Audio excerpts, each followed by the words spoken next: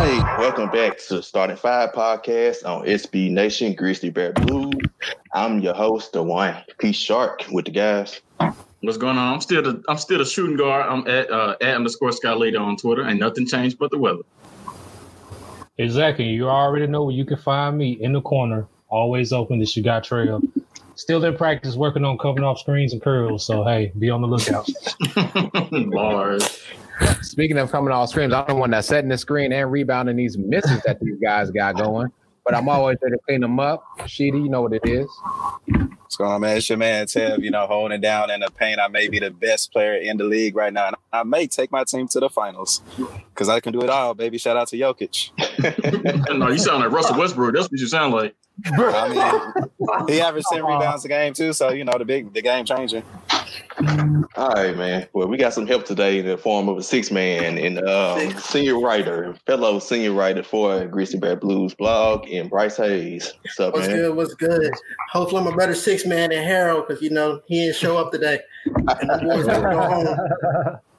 I'm digging the Steelers gear you got on, too, but we'll get into that another time. So, remember, follow us on Twitter at the Starting Five, the number 5 MEM, and follow Grizzly Bear Blues at SBN Grizzlies. You can also listen to us on any podcast platform, Spotify, Apple, Google Podcasts, you name it, and listen to the other podcasts on the network, and Core 4 Podcast, 3ND Podcast, and GBB Live. But first up today, reason we have Bryce on is for our Versus series. As y'all know about the Versus series on Instagram with all the artists, we are having our own Grizzlies Versus series that Bryce has started. He started with a blog last week about Marc Gasol versus Pau Gasol. And let him explain. So, pretty much, we're going to give these guys their flowers. Pau Gasol, Marc Gasol, two of the cornerstones of the franchise. But turns out I ruffled some feathers when I said that Pau Gasol had a better individual Grizzlies career than Marc Gasol. Yeah. Apparently, that's not a popular decision in this city because of what happened with the Core 4 and everything. But, when James Posey is your second best scorer and your tenure here, considering what they got done, look, for all that other stuff with Zach Randolph to the side, Pau Gasol had a better career, in my opinion. But I'm going to let y'all get y'all's piece off, and I'll respond to it. Who going first? You go ahead. You start talking. You got the mic, sir. Yeah, the mic is yours, my friend. I honestly would agree with you.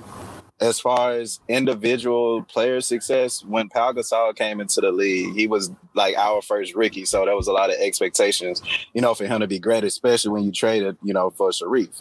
So, Pau, came, did his thing, put up the numbers, and he kind of got he had a different game, and people around Memphis would call him soft. Therefore, we didn't pretty much want him around. And then we end up eventually and ironically trading him for Mark. And Mark came in, of course, at one time I called him the best center in the league. You know what I'm saying? That was definitely, because he had Zebo, because he had Mark, because he had TA, because he had Mike. But if you compare, both of the players and just individually, if you replace, Mark and Pau, could we have seen the more success? I possibly think so, because I think Pau has more of a smoother game that would have matched a lot better with Zebo, especially when you spread it out. So that that's something right there. But as far as like those coming in into the Grizzlies point, like you did a great blog, by the way, and I respect every point that you made. Especially somebody that watched Pau Gasol, like you said, James Posey. Come on now, you put TA on the team with Pau Gasol, and he's easily the second best player. Yeah, like a lot of Marc Gasol's accolades and things came from because he played with better players otherwise than Pau. And see, people don't want to respect that either, because when I raised the point that you could put Marc Gasol on Pau's teams and you're not getting that same level of success, but if you put Pau on the grit and grind teams, they probably better.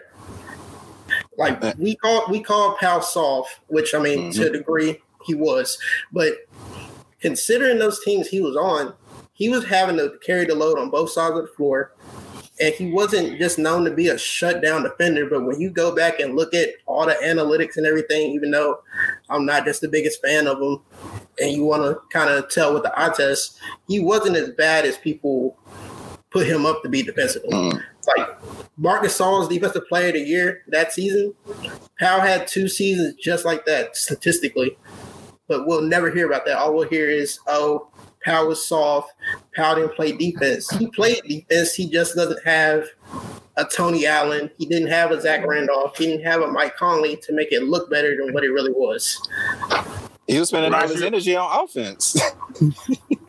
Exactly. Right, you over there in my head, buddy. That's exactly where I wanted to go with. I think if you're gonna go straight up as far as like who's the better player overall, I think you definitely have to lead towards Pau Gasol. I think offensively he was much better than his brother was, especially with Pau Gasol basically being the focal point of that Memphis Grizzlies team. I don't think at any point Marc Gasol, again, kudos to Marc Gasol and everything that he did for the community and for the core four, but he was never, in my opinion, the focal point of an offense. And so you look at statistically, you look at Pau Gasol offensively, he had much better numbers.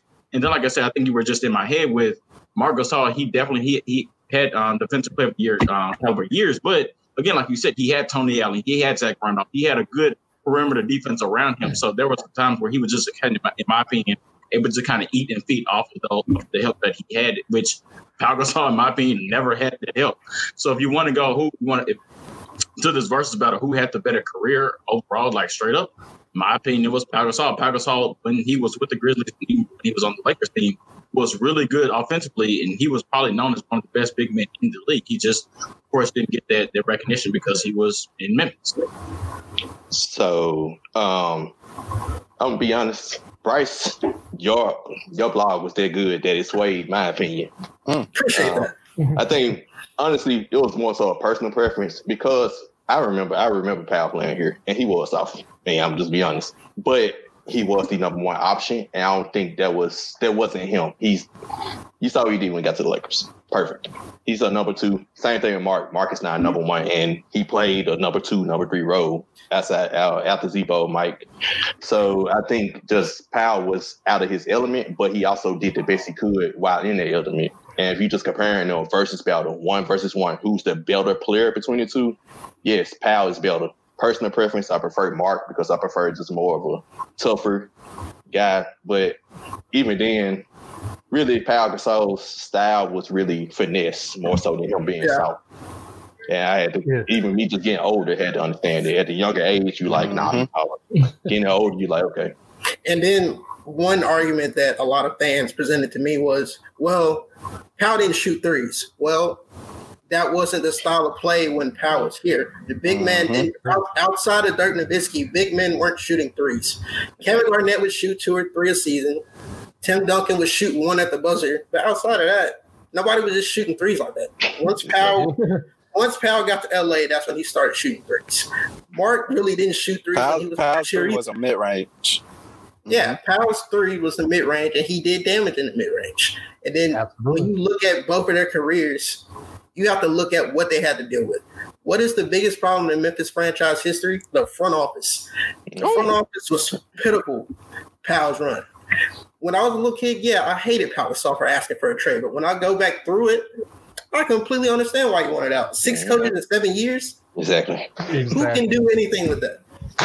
Exactly. There's no consistency. You can't learn a system if you're learning something new every year. Mark had the ability to get comfortable under Lionel Hollins because Lionel Hollins was here. The system was here. You knew what you were going to do entering every season, and they did damage with it.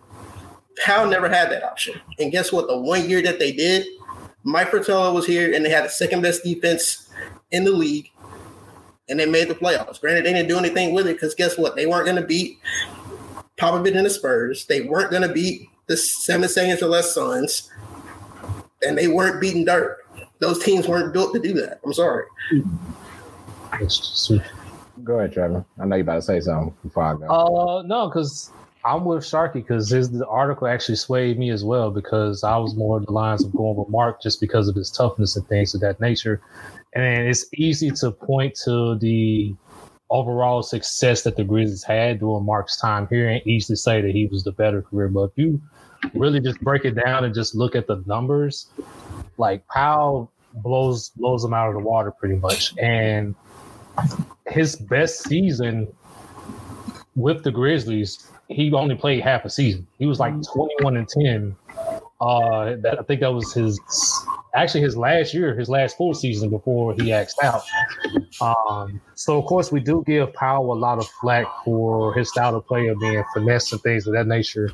But of course, look what he had to work with. And like Bryce said, James Posey was your second leading scorer that wasn't named Mike Miller at 13 in the game. So that's almost that's a 7-point drop off between Powell, who was giving you 20, almost 20 and 10 a night. So I'm with you there. Yeah. And as I think about it, that article was very, very well written, Bryce. And appreciate that. I think no problem. I think one thing we haven't talked enough about it, I haven't heard yet, is there were times where we had to actually run the offense through Marc Gasol at pivotal times in stretches in games. And it worked because that was a style that we had to adopt. However, again, we've named, the second best player and third best player in that order. But Paul Gasol went to the Lakers and did exactly what he was supposed to do, be the second person on a team and can kind of run the offense through as well. The triangle offense is ran through a big, so to speak. And he proved his worth. I think personally, I would take, Marc Gasol. I would still say I would take Marc Gasol because of his overall, how big he is and his rim protection. And he does have a decent offensive repertoire, not as well as Powell. However, if we're talking about Grizzlies careers, Powell definitely has the upper hand on the Grizzlies career, and clearly overall career. He has 2 rings compared to Marc's 1 with something else as well. So shout out to Powell for that. But Marc is still a great, great player. What he did for Memphis and what he helped Toronto do as well. Even though I think Nick Nurse didn't do things right with him. But that's neither here nor there. But again, this is about the Grizzlies, and the Grizzlies' career of Powell, I think, is not shined on enough as opposed to his brother Marc. And let me say this. And I also remember that Tim Duncan 3-pointer, by the way, against the Phoenix Suns.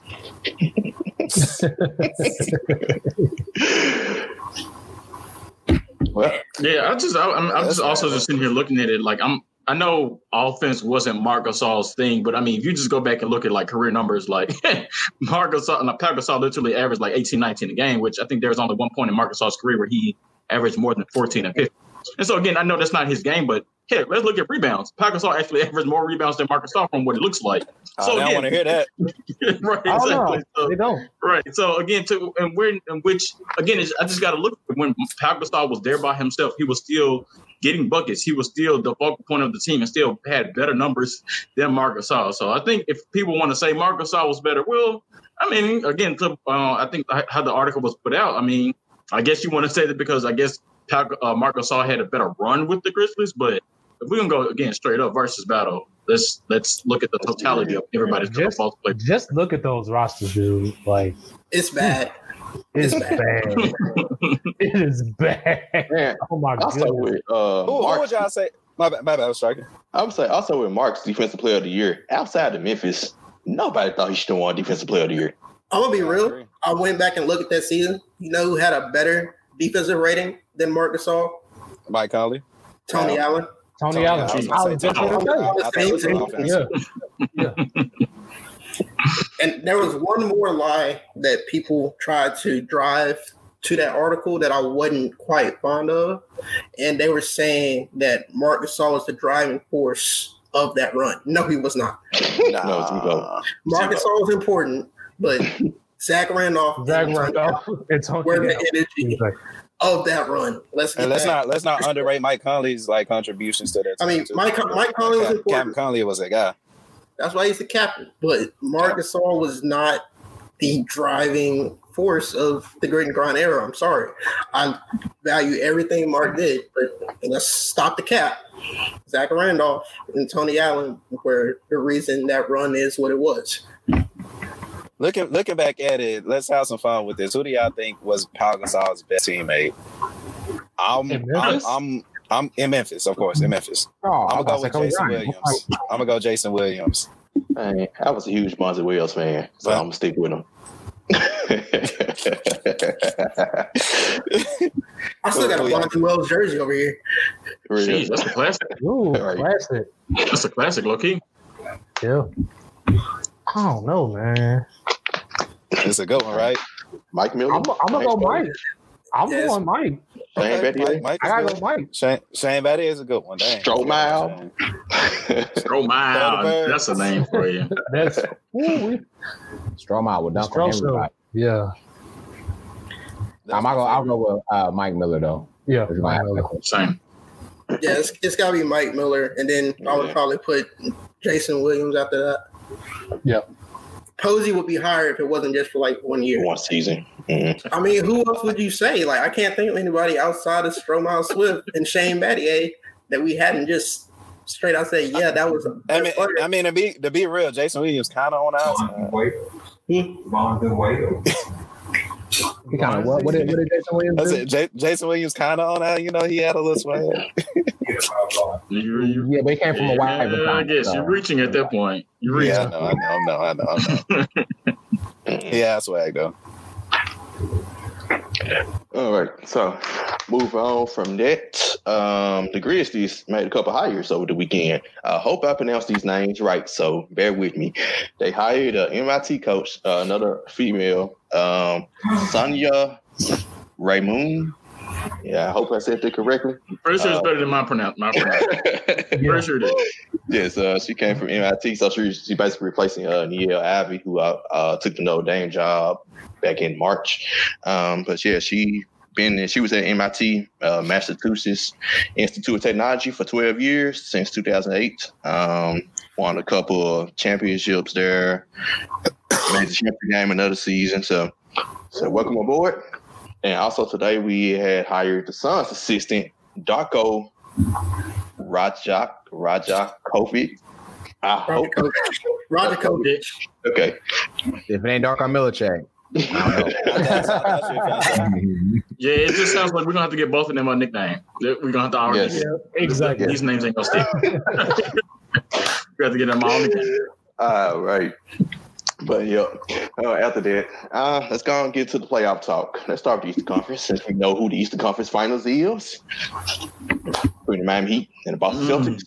Let's just talk about the conference finals. Me and Finn go back further. We'll talk about the other teams later. Who y'all got? Y'all know me and Sheedy. I'm gonna roll with you and Sheedy. I got the Heat in 6. Ooh.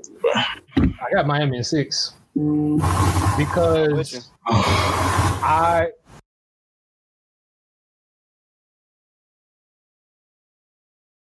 I just feel Boston honestly should have wrapped up the Raptors in 6 at the most. Of course, I gotta give my credit where credit is due to Toronto for pushing it to 7, but I just think Miami has the pieces to really knock off Boston, like Jay Crowder, Jimmy Butler, Andre Iguodala. They're gonna bother Jason Tatum and Jaylen Brown. For Boston to even have a chance, Kemba Walker is going to have to play lights out for the entire series. Like, he's going to have to average around 25 this series for Boston to even have a chance. So, Miami in 6. Wow. Whew, boy.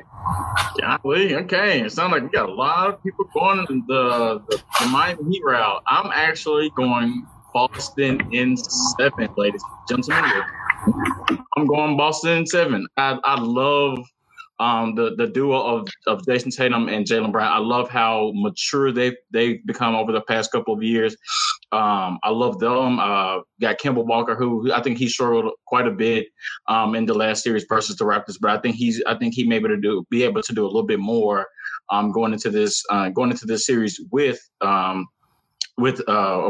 the Heat. So I think that, along with, I think just Brad Stevens' ability to could do multiple things defensively, to whether that to bother Jimmy Butler or bother the shooters of Tyler Hero and Duncan Robinson and things like that. And I'm not sure who's guarding Bam Adebayo. That's a big one. I'm not sure who for the Celtics is guarding him. Maybe the Theis guy or whatever. Maybe he's been pretty good.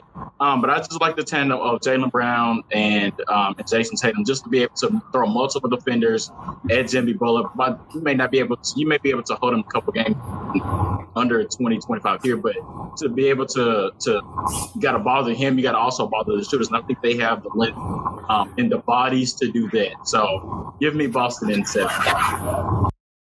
I'm with you, Boston in 7.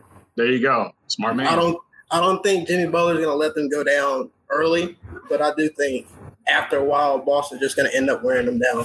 Like, although I know Miami has probably the better shooting team, it's just something about that Boston team that I don't think they're going to just lay down and go home. I think they're destined for a finals run, and I think we're destined for a Lakers-Celtics final down in Orlando. Me too.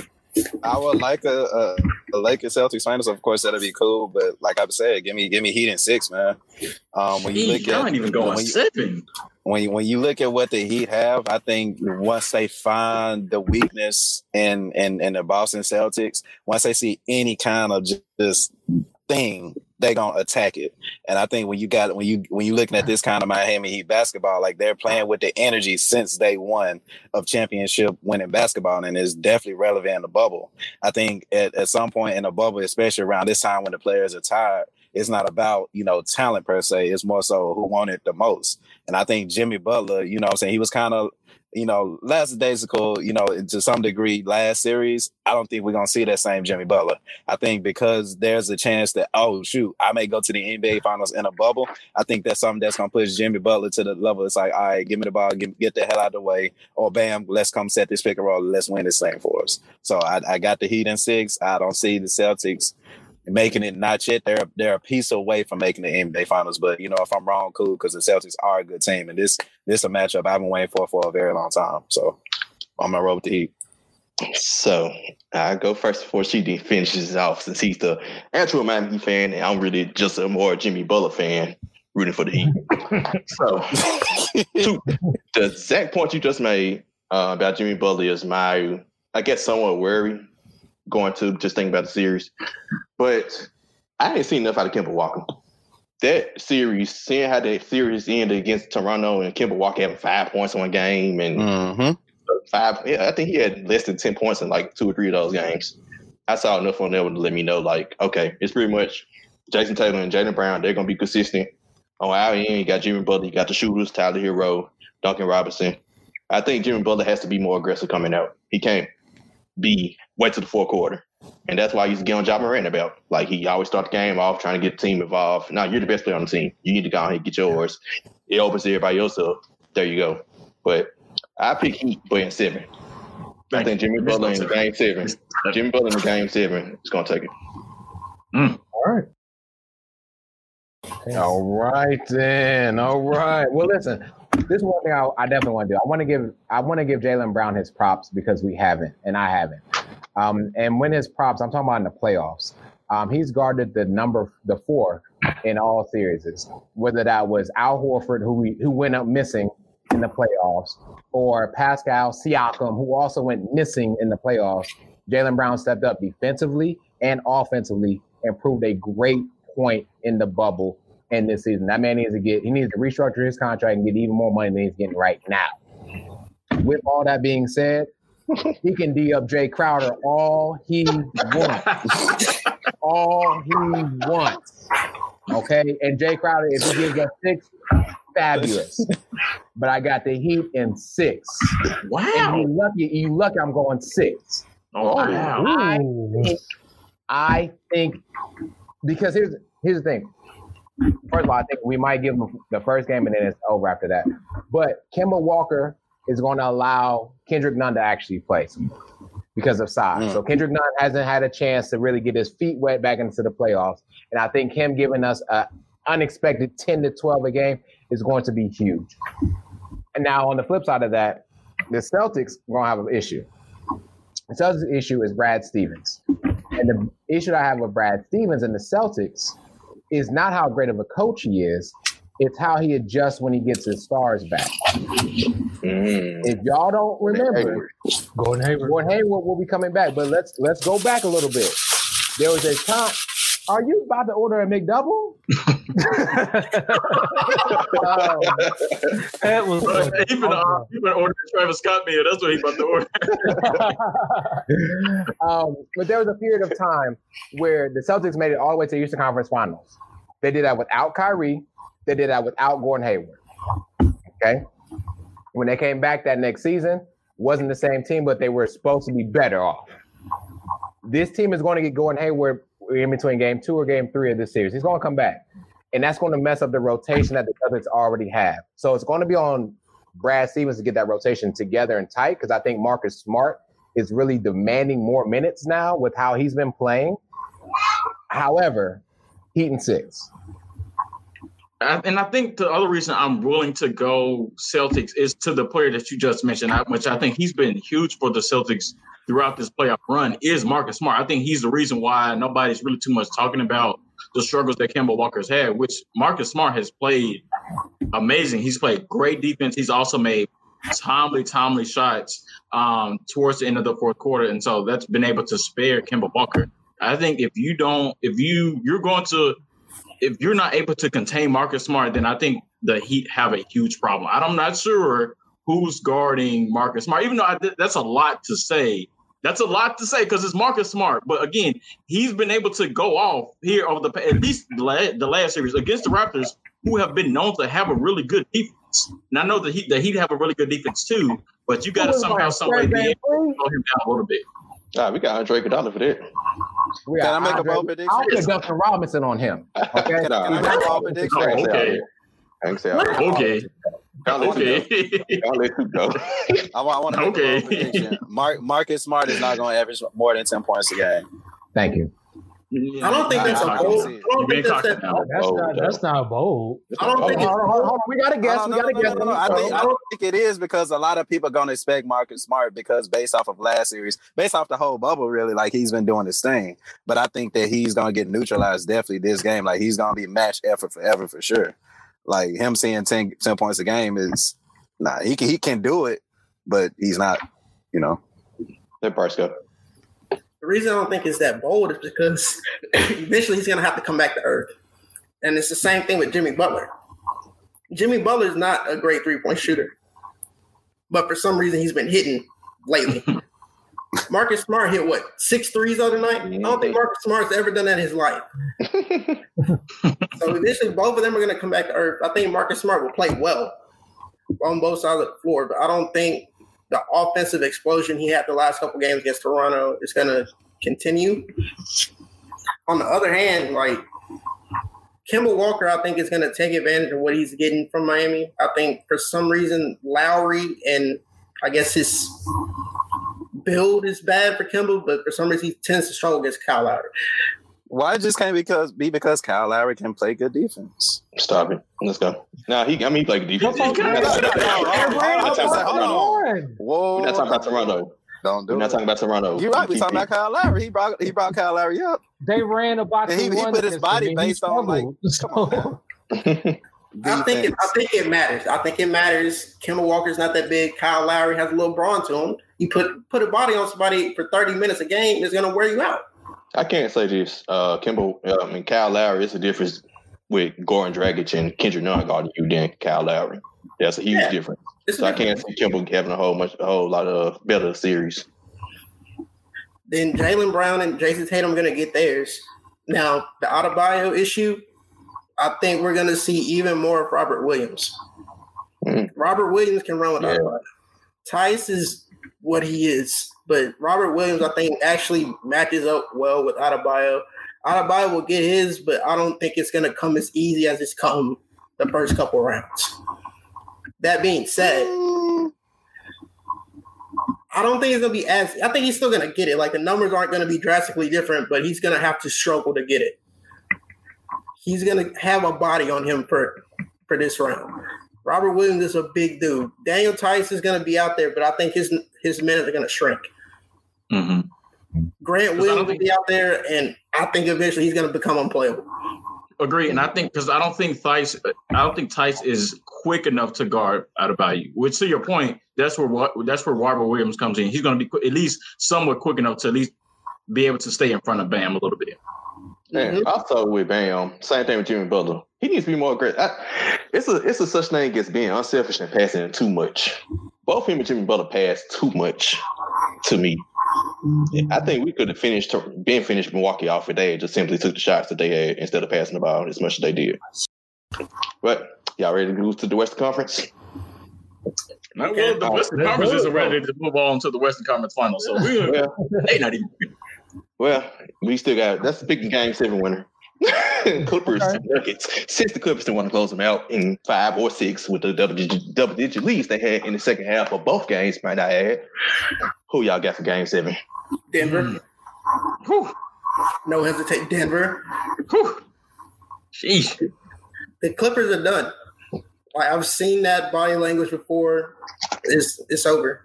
Like, Kawhi may be used to playing in a Game 7, but it doesn't matter. It's mental at this point. I want to say shout out to Michael Porter Jr. That statement he made after Game 4, and everybody got on him. I agree with that statement 100% about what he said about them passing the ball. They run the offense through. Murray and Jokic is good. They're the best players. But y'all got to move the ball against a team like the Clippers. And he stepped up and hit that game clinching shot in Game 6 or Game 5. Then they come back today. So, I don't know who I'm picking. Somebody else. Give me Nuggets. When you make somebody else go. Back-to-back 3-1s. Let's go. Give me Nuggets. They're going to finish them off. I have no idea why I'm picking this team to win, but I'm taking the Clippers to win Game 7. I have no idea. That's literally all I have. I don't know why I'm picking the Clippers, but to Bryce's point, to Sarkis' point, the Clippers look shook coming out of Game 6. They look absolutely shook. They had no idea what to do. Lou Williams forgot that he was on the team. Montrezl Harrell, he was the sixth man months ago. I'm not sure. Doc Rivers. I've been telling y'all for years about Doc Rivers. And this series should have been over with games ago. And the fact that it's not, he better not lose this series. He better not lose this series because the spot out's going to be on him very much. But I'm still going Clippers. I have no idea why. What you got, Trevor? Let him go last. Oh, okay, that's fine. I'm still thinking. I don't even know. I don't even know. Okay, well, I'll go. I'll pick up. Here's my thing. The Clippers, Kawhi, amazing. Paul George, Doc Rivers, Game 7 scenarios, not too favorable. Nuggets have proven that they can win in Game 7s. The Nuggets have proven that they come back 3-1. Nuggets have proven that they know how to play basketball for 48 minutes. Nuggets have proved that they can, I can get rid of it wouldn't be 3-3 if they couldn't. And they also have proved that they could put a bad game away and just, all right, we just move on. Bad half. Yeah, right. And so something's going on with Mike Malone. I think he can get them there to the promised land in the Western Conference Finals, but after that, it's curtains. And I think, to your point, Scott, I think Doc Rivers is on the hot seat because the amount of talent that the Clippers have, and if they don't see the Western Conference Finals to a Game 6 or 7, I think that he's very much on the hot seat about that. But again, Doc Rivers' track record, along with Paul George's track record, you can throw Patrick Beverley's track record in there for Game 7s. Not too impressive. Nuggets. Oh, golly. Took. Give me Nuggets. You ready? Yeah, give me Nuggets for the exact same reason Skylar said. I don't know why, but I just think the Clippers are done. Don't know why. Paul George is going to struggle. You look just like how the Clippers did. You look just like how the Clippers Paul George is going to struggle. Kawhi is going to be Kawhi, but I just think at this point, Jokic having the game that he had today, and then Jamal Murray having a decent game too to go right behind it. It's great. I think Mike Malone is going to get them there. I think Doc Rivers is shook at this point, along with the team. So I don't know why, but give me the Nuggets to win this. I think it's destiny for them at this point. What up, too? You picked the Nuggets to make the finals before the season started. Am I the only one who still saw that it was going to go past the game 5? And now some people are picking the Nuggets to. What is going on? What is going on? A lot of us picked the Clippers to win this game and close it out. But for them to not only lose the game, but blow another double-digit lead in the process of losing this game, it's like, like something. Let me tell you, I'm watching football. I see the score at 73-55. I'm like, I just know the Nuggets ain't about to come back again. I must watch some more football, and turn back to this game, and it is 79-77. They won like a 15-0 run after that. So here's what I got to say about the Nuggets. Like I said, I got them winning, and like to y'all point, the Clippers just look exhausted. They look done, and they have literally no answer for Jokic whatsoever. You can put Kawhi on him. Jokic is still shooting in his face. You can put Paul George on him. Jokic is still putting in his face. Like, he's playing like the best player in the bubble right now. And you got to also think that the system that Mike Malone has installed in this Nuggets team has been going on for 2-3 years. Now the players are getting experience. They get more confident, especially Jamal Murray. His confidence is through the roof. So in his mind, he think he the best player. And yeah, Sharky, to your point, shout out to Junior, because he was damn right. Like, let's get some ball movement, y'all. We trying to win. And if a rookie can come in and say that, and I don't think it's too disrespectful to Mike Malone, because he was right. And I'm pretty sure, like, a lot of people saying, he could have handled it behind closed doors. Yeah, but who cares? Whatever. He got him to start playing basketball, and he hit the big shot at Game 5. So obviously he was right. So give me Nuggets Game 7. They got the complete better team. They got the better system. Doc Rivers, for a black coach, I still want him to have a job in the NBA, but who knows, man? The Clippers may go a different route. Even though this year's year 1 of the Paul George and Kawhi experiment, I don't think that they should fire him just yet. Definitely. Yeah, I don't think they'll fire him either. It's only been 1 year with that team. I don't think they'll fire him, but he's definitely going to be on the hot seat. As he should. And you got to realize, like, during the season before the shutdown, like, this is probably the longest that this team has actually been together. Yeah, because during the season, like, either Paul George was out of the lineup, or Kawhi was out of the lineup, or somebody was out of the lineup. And then their record was like, 12-1, 12-2 when they were all playing, like, during the season before the shutdown. So the Nuggets have the chemistry. So like I said, I don't know why I'm picking them, but give me the Nuggets. It's a reason why. Just say they're the better team. Am I the only one that picked the Clippers? Yeah. Phew. Okay. I mean, it felt like I was on the one that had them going past Game 5.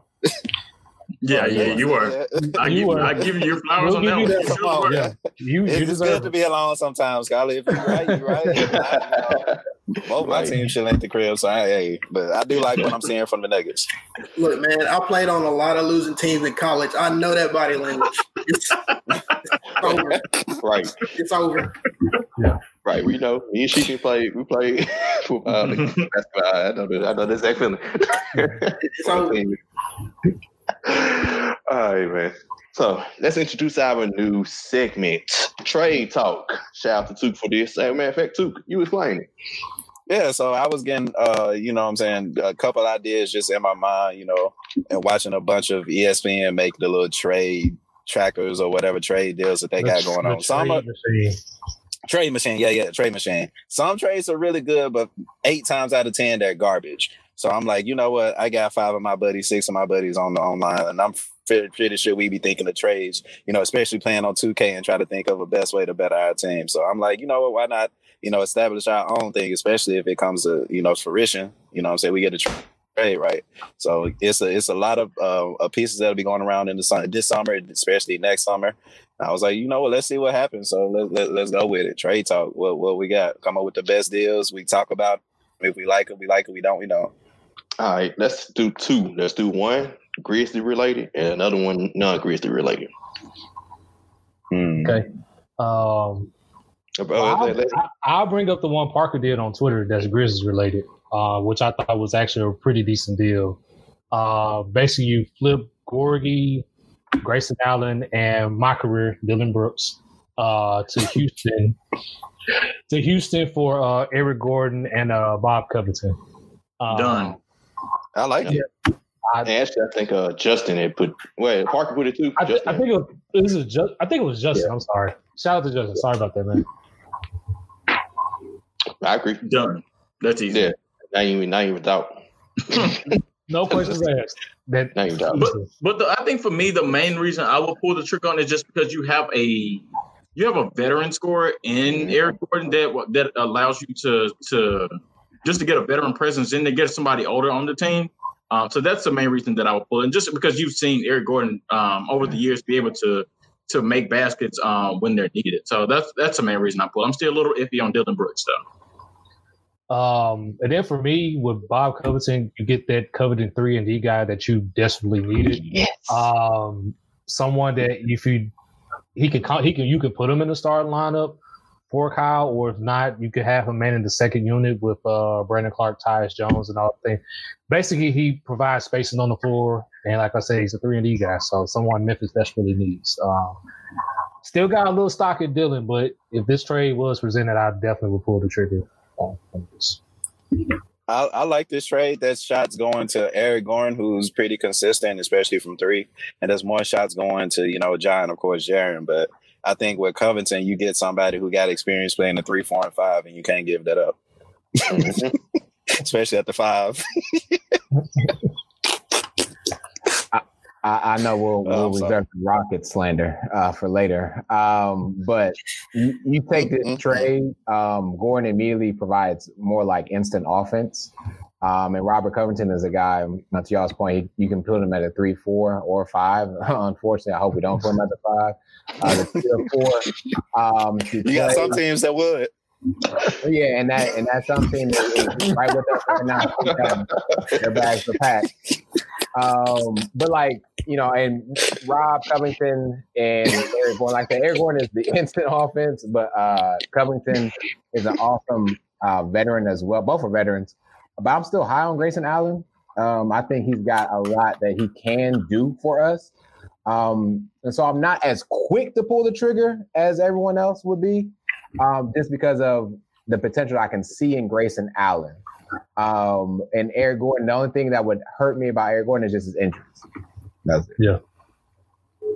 I think you all pretty much presented great points. All I'll say is Grayson Allen, if he can continue what he did in the bubble, I'm not putting him in that trade just because of where Houston's trending. We might be able to get it for less. Yeah.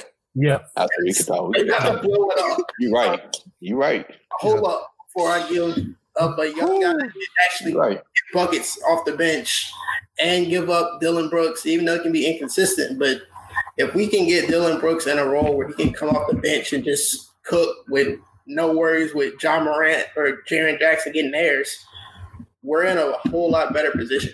We need someone like Covington to be 3-and-D, but if we can get them for cheaper than what they're presenting, then do that.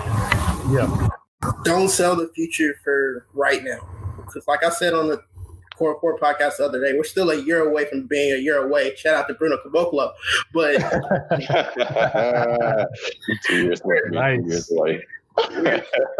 There's no reason to try and build for a real finals run in year two of a rebuild. Bryce, you kind of sound familiar. You kind of sound like somebody I know. Wonder who that is. I don't know, man. It might just be the Memphis in me. I don't know. No, you sound like me, man. I feel the same way. Definitely going into next season with the Grizzlies.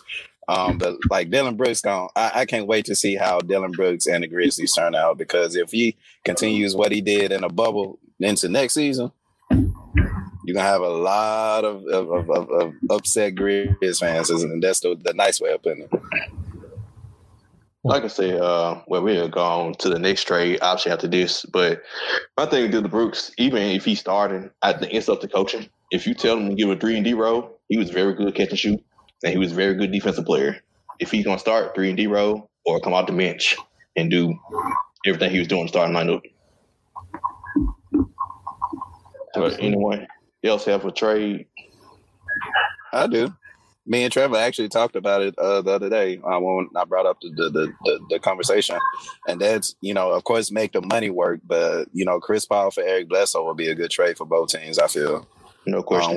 When you look at what Milwaukee needs is that leader at the point guard, and Eric Bledsoe is a great player. Don't get it wrong, but he's not a organization leading kind of point guard. He's not a team leading point guard. He's a great player who can score and can play great defense. But when you look at what Chris Paul can bring to an organization, especially like we seen last season, that's leadership, that's hitting the big shots, that's setting up an offense, making the best pass, and I think getting the most out of players is number one, because like he made Blake Griffin an all-star, you know what I'm saying? And once they departed, besides the injuries, I don't think Blake Griffin would have been one before. And that's credit to, what Chris Paul can bring to your organization and, to your team.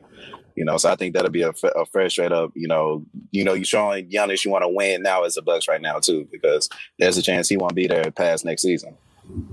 You're being generous when you said Eric Bledsoe's a great player. Very. I mean, he's a good player. I like good. He's a good player. But if you swap Eric Bledsoe with Chris Paul, I don't think we beat Milwaukee. I think Milwaukee is going to the finals if you swap them to their last series. Oh no question. So that's I'm still skeptical about giving Chris Paul $41 million. Sorry. I understand what he did with this past year. Great year. Great year. I'm still being tied to Chris Paul for that long with that amount of cap hit still bothers me. I'm sorry. I honestly wouldn't do it. My argument is that it's 2 years left on the deal, and Giannis is free agent next year, so they got to make a win next year move. Yeah. And to me, that's a win next year move. That's a win next year move, but to that point, I still don't think that puts you at the top of the East. Still don't. And especially with Brooklyn. Point, go ahead. You can make your point coming back. Yeah. With Brooklyn, I don't think that pushes the needle. Yeah, and like where this came from, where Tuka and I had the conversation, because my Chris Paul deal was actually Al Horford and a first rounder for Matisse Thybulle to OKC for Chris Paul. Reason being, OKC goes all in on the rebuild. I think Horford will benefit from being in OKC. Those 2 years you have with Chris Paul left, you buy 2 more years of that. You still basically get those 2 years of prime Joel Embiid. All he has to do is get in shape. And then you just look at some point to try to flip Ben Simmons for a decent wing player, keep Tobias Harris, and just see what you can run. I don't think it puts Philly over the top, but it at least keeps them at least as that top 4. They at least puts them back in the top 4 in the East, possibly. But that was my deal for Chris Paul, just flipping him to Philly for Al Horford and somebody else. And then on the OKC side, you go full in on the rebuild. You hand the reins over to SGA. Thybulle and Lou Dort as your wing defenders is probably going to be a nightmare for years to come. And we'll just see where it goes from there. From OKC, that doesn't work for me. I don't want Al Horford at that amount of money. Period.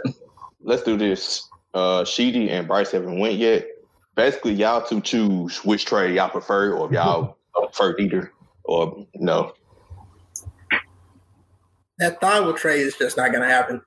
You'd have to have some type of bounty on someone for that trade to go through. No, there's no way anyone's touching that Al Horford contract. I'm sorry. Thank you. Like I love Al Horford. I'm a Florida fan, but hey, at that age, that amount of money. Thank you. That's too much money. Nah. I'll touch the trade about Milwaukee then. I think that's a great move, a great gesture by the Milwaukee Bucks to go get a proven Hall of Famer as a point guard. But I also think that if you don't fix the problem of Giannis being able to be an actual scorer, then it means a damn thing. I'm sorry, I just cussed. It don't mean nothing.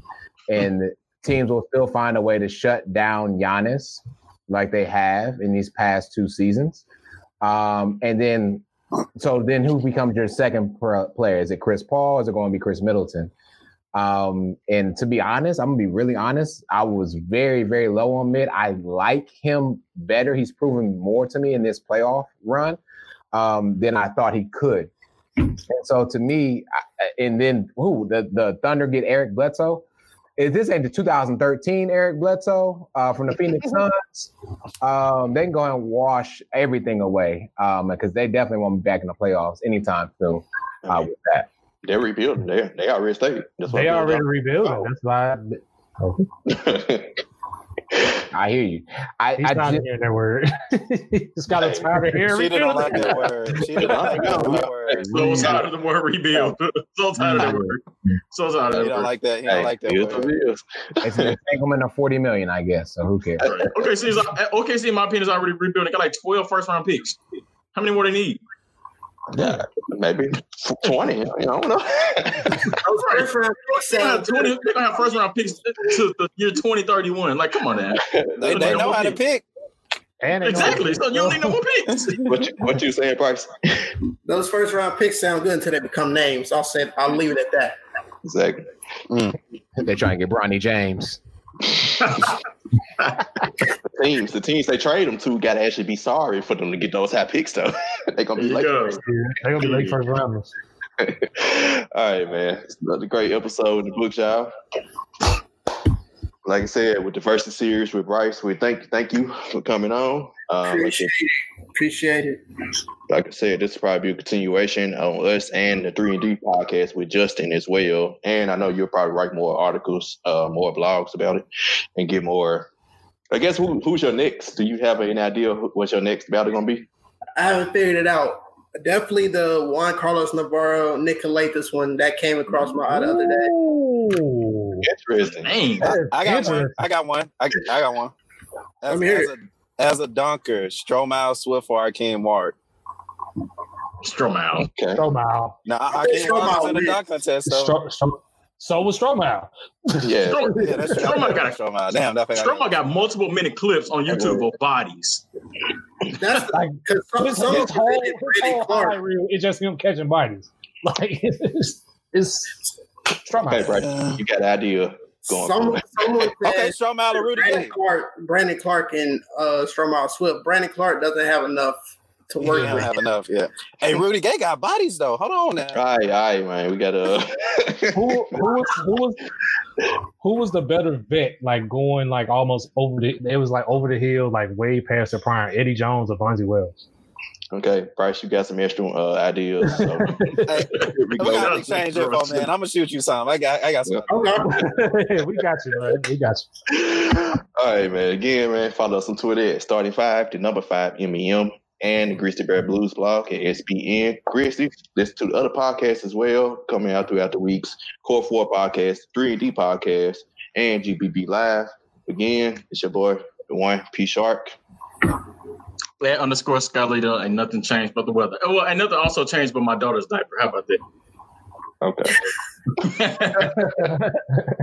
As always, I'm at the Art of Trevor. First letter of each word is capitalized, except of, because it's a preposition. Yeah. It's really shitty, and shout out to you, Trevor, for about to celebrate your first year anniversary for your wedding as well coming up. Thank you. Make sure y'all hit me up on Twitter. Always Talking Noise at Tev Shakir, TEVSHAKIR. And Bryce, where they can follow you at? Follow me at NXT Prodigy for the truth, the whole truth, and nothing but the truth. X. I still say Chris Paul should have went TSU that day because me and Bryce had a conversation about that game 7. But hey, I was looking forward to seeing TSU, but you let me down. Yeah. Okay, y'all. Next time, peace.